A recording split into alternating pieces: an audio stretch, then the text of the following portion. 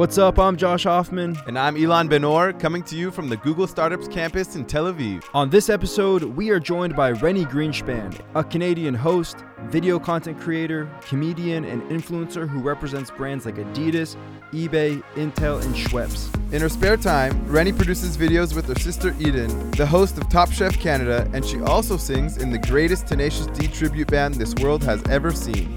Enjoy our sit-down interview with the one and only Rennie Greenspan.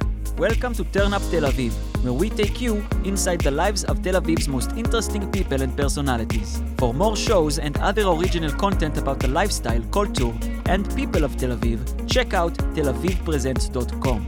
Okay guys, let's get the show on the road. Rennie, we're super excited to have you here.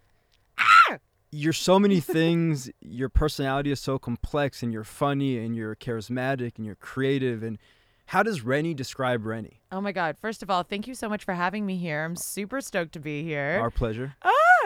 How does Rennie describe Rennie? This was the question. And yes, I just referred to myself in third person. I tend to say I really like the general term of entertainer because I find that I keep, kind of switching gears within that general box. So, I started as like a comedic actress and host, and I still do stuff in that, but I'm also transitioning to comedy music and all kinds of stuff in there. I don't know. Always experimenting. Do you know, I think I told you the other day that I'm into fantasy books, and my new goal in life right now is I'm going to adapt a dope ass screenplay from an awesome hidden gem of an fantasy novel from the 80s or something, and I'm going to make a feature-length fantasy freaking adventure. That's one of my goals right now that just came to me. So, but mostly I'm in the comedy sphere. Yes. No, you're all over the place. I love it. Creator, everything. Tell me about your background. How did this where did this all come from? Okay, so basically I studied things that are unrelated to comedy and performance. I studied history and journalism, and I wanted to follow a little bit more of a conventional path, a safer path. And then I came to Israel and I started working as a content writer at a creative startup. And my boss basically fired me and was like, you need to go be a star. And it took somebody outside of me and my crazy brain to convince me to go after this dream of mine that was just a dream I hadn't acknowledged, out loud in public to myself or to anybody else. So that's exactly what I did. It took finally somebody else telling me to go do that to just go do that. And I started freelancing. Luckily I had videography skills from focusing on video journalism at journalism school. So I was all of a sudden script writing and filming and editing and acting and hosting and modeling and doing anything and everything I could as a freelance general entertainer in the video sphere to make money. And that's how everything started. Well, your sister Eden is also famous back in Canada. Yes. Was there something in the family? Is it the genes? Was there something that your parents fed you guys? What gives you guys that talent? My mom is batshit crazy. Our mom is batshit crazy. I say that with love. Love you, Mom. She great. But she really does have a lot of energy, and our family dinners, every night at the dinner table, we were doing crazy performances. We never just chilled eating dinner. It was always dinner time and up and dancing and performing and singing, And, my parents always encouraged it. They were always laughing at us. They never said sit your ass down or shut up, we're in public. They laughed. We always made them laugh. So, and my dad was just a great audience member, always busting out the camera, always ha ha ha ha ha, in his Israeli way. And by the way, speaking of my dad gave me great material, by the way, for all the videos of mine that ultimately are the reason why anybody knows my name, Israeliot videos. I'm making fun of Israelis there, but really I'm making fun of my dad. And that's, he was the true Israeli that I was making fun of my whole life. But maybe there was something in the water at home. No, it was just my mom and my dad being supportive. Yes. And my sister and I are best friends. We're nuts. We totally bounce off each other.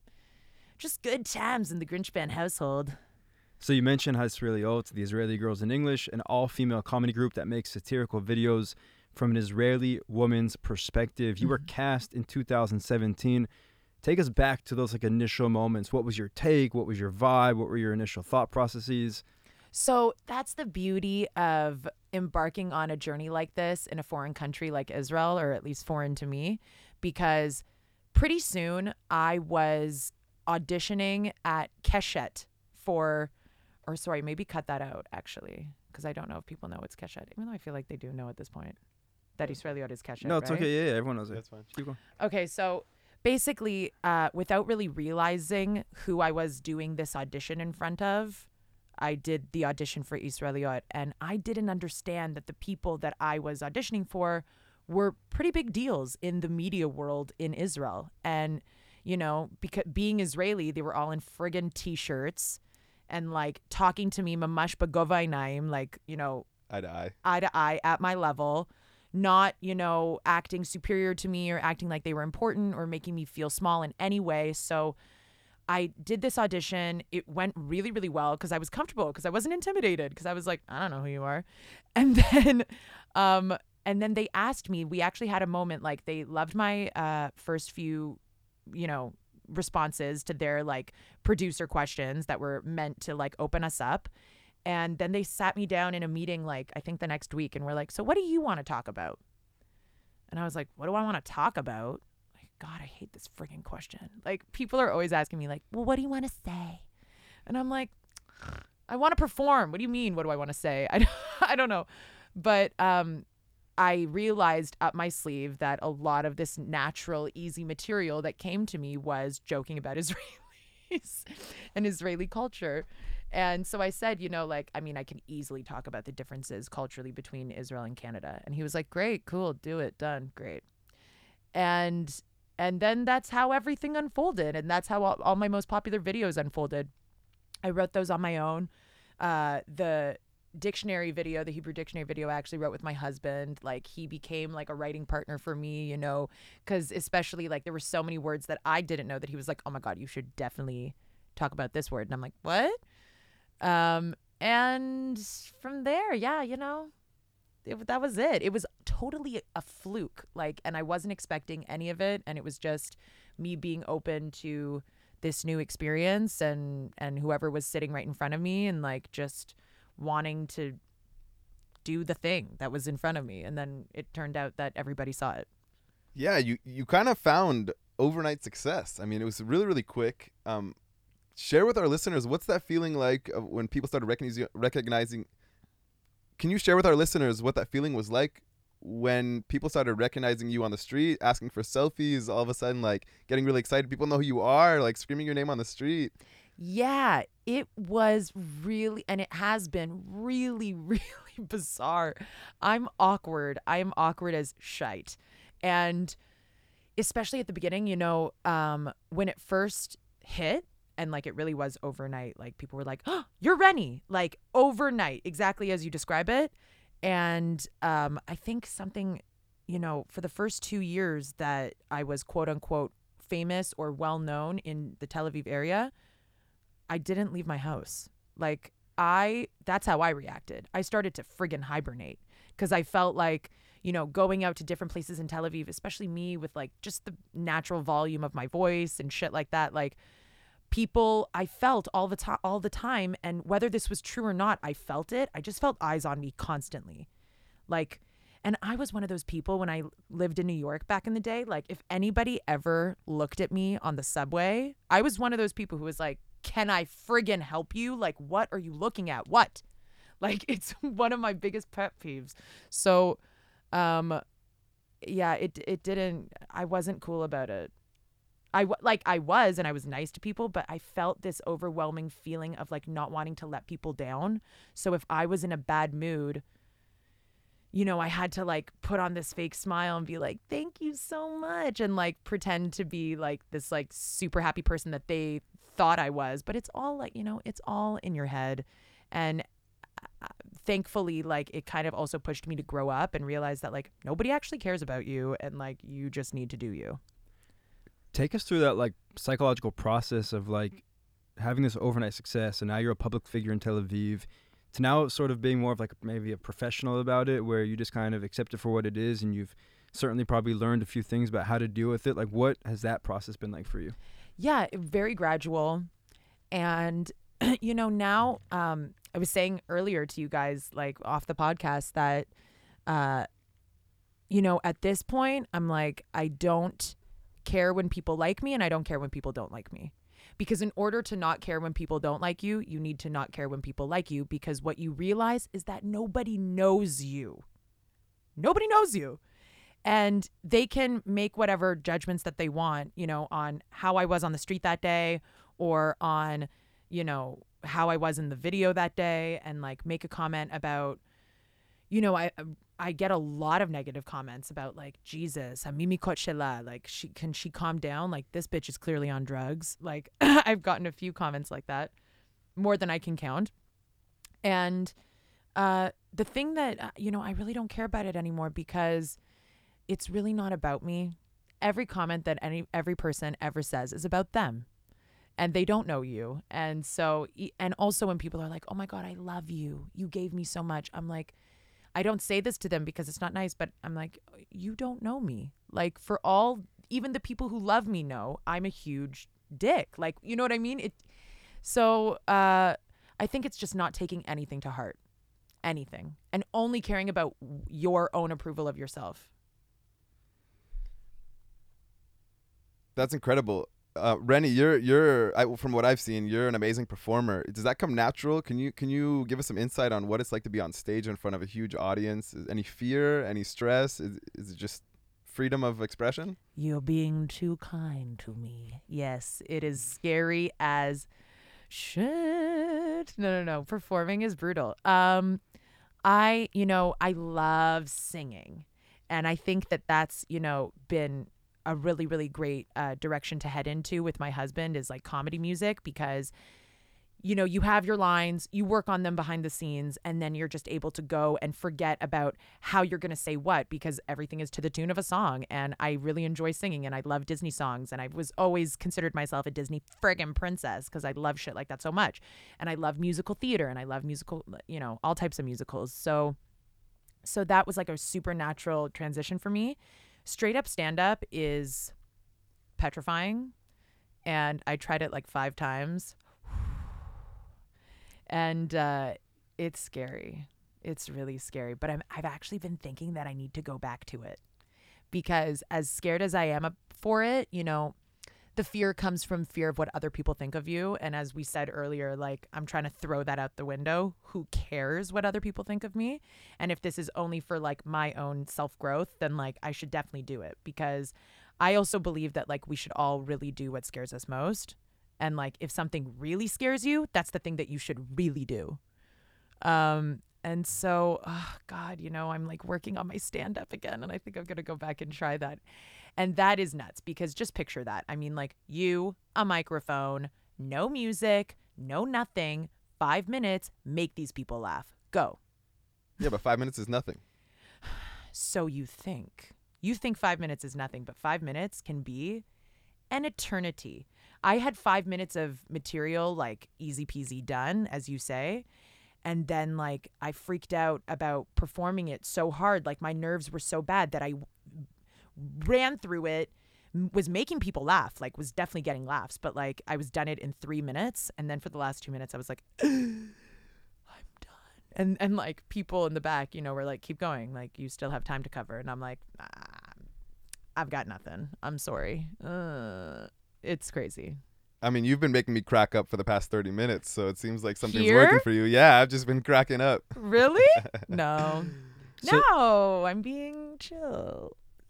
So you mentioned the comedy music, and you and your husband, as we said in the intro, you guys sing in what you guys call the greatest Tenacious D band, a tribute band that this world has ever seen. That is correct. Tell us, like, what's the fascination, maybe the obsession with Jack Black, and how did Tenacious D and the tribute band come to life? Okay, well, first of all, that the greatest Tenacious D tribute, that sentence is like a sentence that they use about themselves. Like Tenacious D says, like, we are the greatest band that the world has ever seen. So like we just stole their thing. But Jack, I think you can tell if you ever see like me do my crazy big shit side by side with his crazy big shit. I don't think we're definitely not the same, but he's a huge idol for me because I really do see myself in him also. Like I just see like how spastic and psycho he is, and I can really connect with that. And I just think he's truly the funniest human on the planet. I really, really do. And that was how like Hadar and I connected when we first got together. It was like one of our shared interests was Jack. And I was like, if we get together, I need to know that if we meet him, that I can be with him and sleep with him, and like that's a hall pass. And he was like, fine, me too. That's hilarious. Speaking of, yeah. No, so basically, I don't know, it came about organically. We just, started doing this show, and Hadar, by the way, is like a social media genius. Like he's the reason why we sold out the show. We sold out 700 tickets. And Tenacious D is considered a niche market. And everybody showed up. Everybody went nuts. We got amazing footage of 700 people cheering Beyachad together, bring the D to Israel. And that's what we sent to Tenacious D's manager. That's what got us in backstage at their concert in London. And that's what got us to meet them. And then that's also what got them to promise us that they're coming to Israel. Just saying. so if they come to Israel, the whole country's going to be saying thank you to you. That is correct. Speaking of Hadar, Mm-hmm. can you shed some light on the day, or should I say the night you met your now husband? Because you've read about it. Is that why you're asking? I know about it, but please tell our listeners. No, it was love at first sight. I urinated on the side of Evan Gvirol, and he was like, that's it. We shall be married. We shall be one. And now you've got this sparkling diamond ring that's blinding me. That's right. Wow, It's beautiful. No, listen, Hadar is such a good man. I knew from day one that he was strong because he saw I was just out of a breakup. Like I was, I had totally let myself go at this point because I was like depressed from like breaking up with my ex-boyfriend, and like not that much time had gone by. So I was not trying to snatch a man into my web. You know what I'm saying? And I was just being myself, and I was being grotesque, and I was being like a friggin' animal, and he was down. And that's how I knew. I was like, okay, I like you. We're good. We're going to be good forever. Because there was so much shit he saw in those first 3 days that he was just like, he didn't even react to. And I was like, oh, you're amazing. Like, he is definitely a catch. He's a strong man. How does he handle you? How does he handle all the wild Rennie? I don't know, man. And I'm telling you, he saw some crazy shit those first 3 days. And I said some crazy shit to him. He was like leaning in to kiss me, and I was like, don't get me fucked up first. I'm nervous. No. And I don't know. How does he handle it? Hadar also has a psycho sister, actually, who is my best friend. Me and Hadar's sister are the same age, and we're BFF.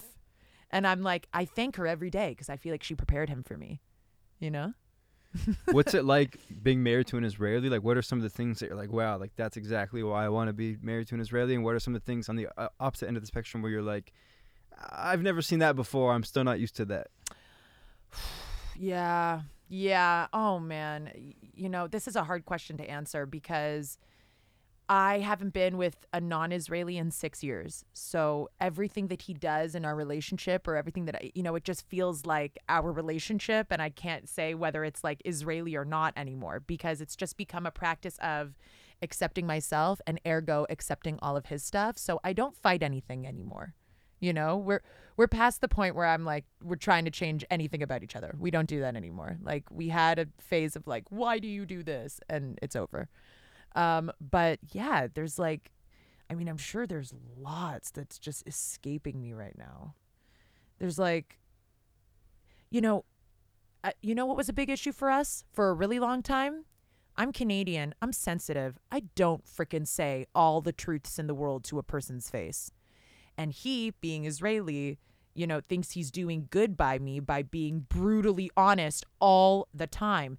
And because especially we started like creatively collaborating on a lot of work stuff of mine, he would come over to me and like I'd be editing a video and he'd be like, change this, change this, change this, change this. And I would get so mad and offended and be like, you better back your ass up. And instead, no, and I would get so offended. Oh my God. But I think that's also been a part of like growing in a relationship. Like now his criticism doesn't feel like an attack. It feels like we're helping each other, even though it's still criticism, bitch. And in one of our previous conversations off the air, you had mentioned how Satya therapy has somehow changed your life and saved your relationship. Can you shed some light on that? Yeah. Oh my God. I recommend this shit to all people everywhere. It's so funny. There was a cover story of me on Lady Globes and like they really went into it because it has really dominated like all my life conversations in the past while. I've officially been in this type of therapy for like 2 years, and my person doesn't even call it therapy. It's just like kind of coaching. And it's all about breathing and remembering to breathe and pause, and you don't need to answer right away, and listening to your body and being conscious and aware of your body and where you're holding your tension and breathing into that area. And also, you know, especially in sessions with your coach, kind of like doing inner child work and like talking to the younger self version of yours that experienced that same stressful feeling in this part of the body that you're feeling right now when you tell this story, you know, like going back and saying, okay, where else did you feel this feeling? Let's talk to yourself in this scenario that has come up. And at first scenarios come up and you're like, this feels totally irrelevant to everything. But there's always, you know, your mind always, it's amazing how like precise every thought that comes into your mind really is, like on a subconscious level. It's really cool. And it just teaches you like emotional responsibility. Like I used to be really, really good at pointing the finger at everybody and saying like, I'm upset because you did this, and I'm upset because he did this, and I'm upset because she did this. And then like this whole past 2 years, it's just been this journey of realizing that like all of my emotional states at all times are directly controlled by me. I determine everything. I control everything. I control my experience every day. So you realize like it's all your own shit. It's like holding up a mirror to you and being like, oh fuck, this is who I am. This is how I am. But not being judgmental of yourself about it and accepting and loving yourself. And then that's where, you know, The magic happens. the magic happens. Yes. Tell us, Rennie, where do you find your creativity? Where do you get your ideas? Where do you get your inspiration? Where do you get your motivation? How do you be you? I love you. You know, it's funny because I thought for the past several years, I've been struggling with this idea that I'm a comedian or a comedic writer because I never thought of myself that way before. And I never really thought that I had anything that interesting to contribute or to say.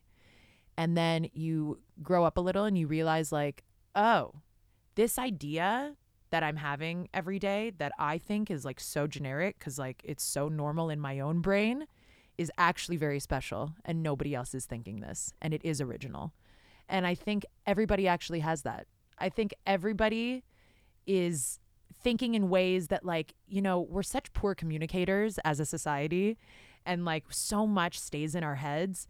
And I think like we're all thinking these truly original thoughts that we just don't think of as original because we live in our brain every day.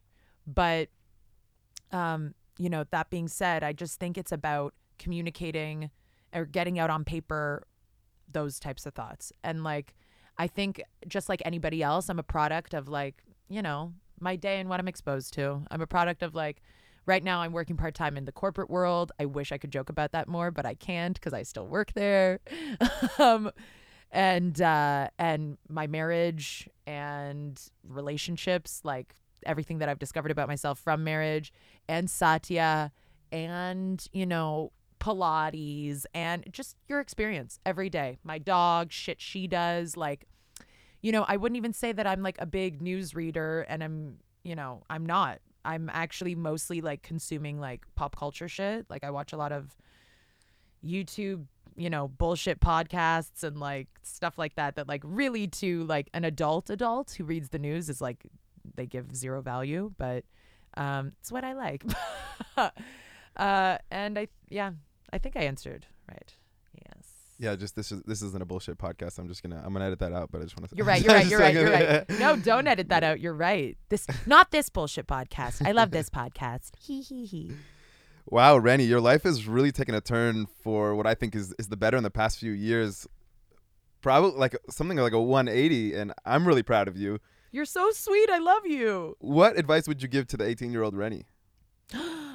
That's a good question. Chill the fuck out, bitch. Chill out. Calm down. Nobody else cares about what you're doing, so do what you want. Nobody cares. I know that sounds dark and like cold, but it's so liberating. Nobody cares about what you are doing. So do whatever the fuck you want to do and have fun. Have fun with it, because that's the only way you're ever going to do anything that you enjoy ever in your life, is if you just make the focus and the goal fun. You know, I feel like for the past 10 years, I've been this type A, hyper productive, like, gotta make a crazy, I have this list on my phone ongoing. I'm still working on getting rid of my list, okay? Because it runs my life. It's like, I wake up, I check my list. What do I have to do today? Okay. Inevitably, I always put like 20 things on my list, at least 5 more than I know that I could feasibly finish. I make it so that I fail at the end of every day. Like I make this list that's like, you can't finish this list, like ever. And then I inevitably let myself down every day because I wasn't as productive as I planned to be. And it's like, fuck productivity, especially since my new thing is that you will be productive when you have fun.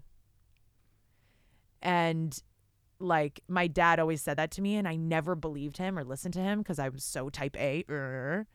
And I think he's right. I think like have fun, have a passion, enjoy yourself, and then you will do the work with a smile on your face, and it won't feel like work, and then you'll be amazing at it. Absolutely, and that's actually, in my eyes, a very rare quality, and society as a whole really admires people that can be themselves and people that are in tune with who they want to be, and they're not afraid, and that's where the true magic comes from. I think that's why I love Jack so much. Jack doesn't give a fuck. And you see it. You see how little he cares. He's like, he does whatever he wants, and he says ridiculous shit, and like that's what you end up loving about him, because it's crazy authenticity. It's amazing. That's what I want. That's what I want for myself. If we gave you $1 million today, assuming you don't have $1 million, maybe you do. If we gave you $1 billion today, ooh, what would you do with it? Oh God, I have no idea. That is such a hard question. I mean, I want to be the person that's like, give to charity. But evil laugh. Evil laugh. Ha, ha, ha, ha, ha. No, I'll tell you what. I would probably fund my fantasy epic feature film movie. Which is probably going to be based on Daggerspell from 1986. Oh my God. Yeah, I would definitely fund an epic fantasy film. That's what I would do. I would produce the shit out of that, and I would get all the best people to work on it. And I would be the star. Like, I would make myself the star, obviously. What's your fantasy about fantasy? I just love fantasy.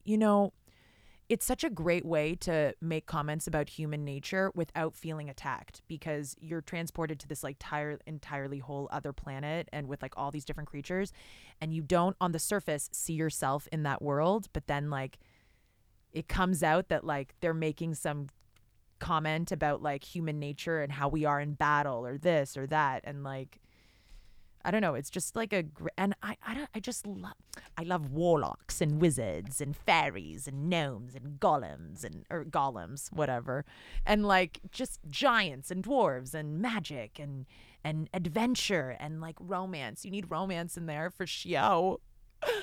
And you can create the most beautiful worlds too. I find that like just like epic levels of artistry happen in like beautiful, well done fantasy films. Are you a Harry Potter fan? Yeah.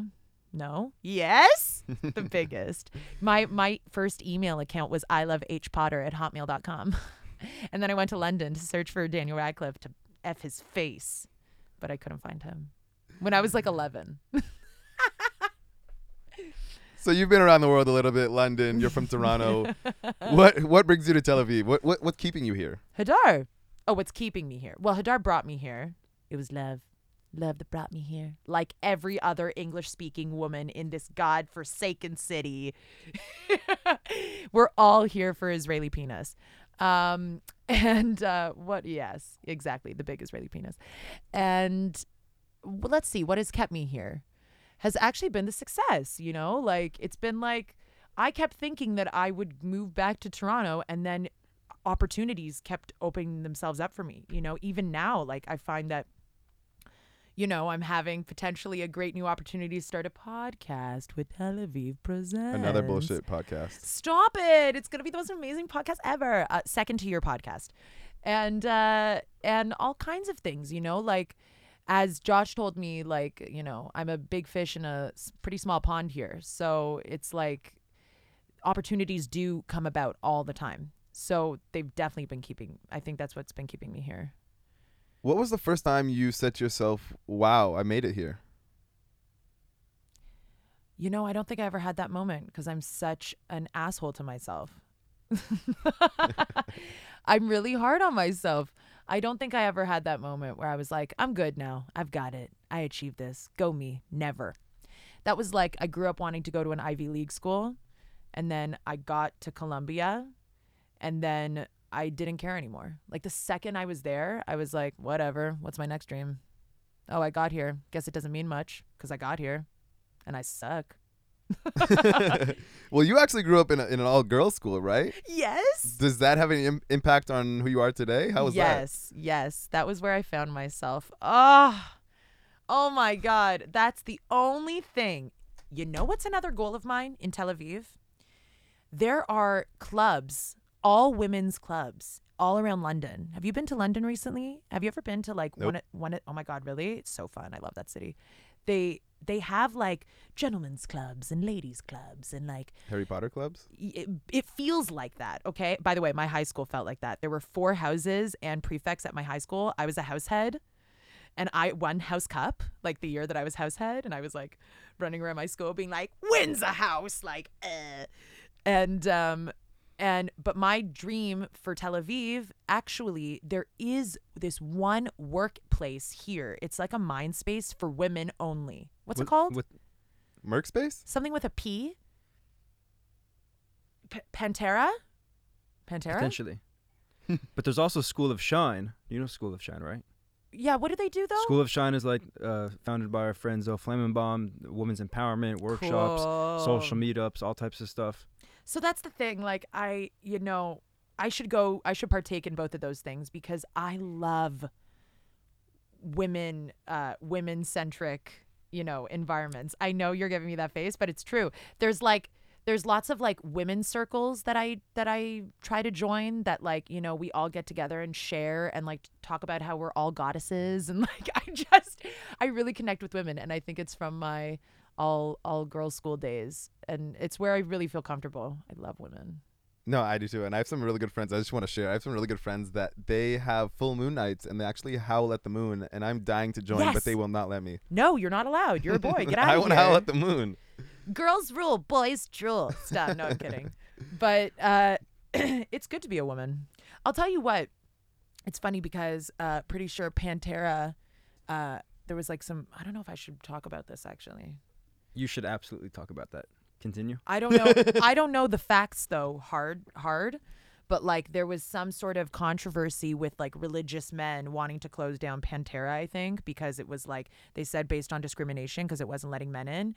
And I'm like, that's funny because women aren't allowed in any goddamn synagogue in this country. So what the hell?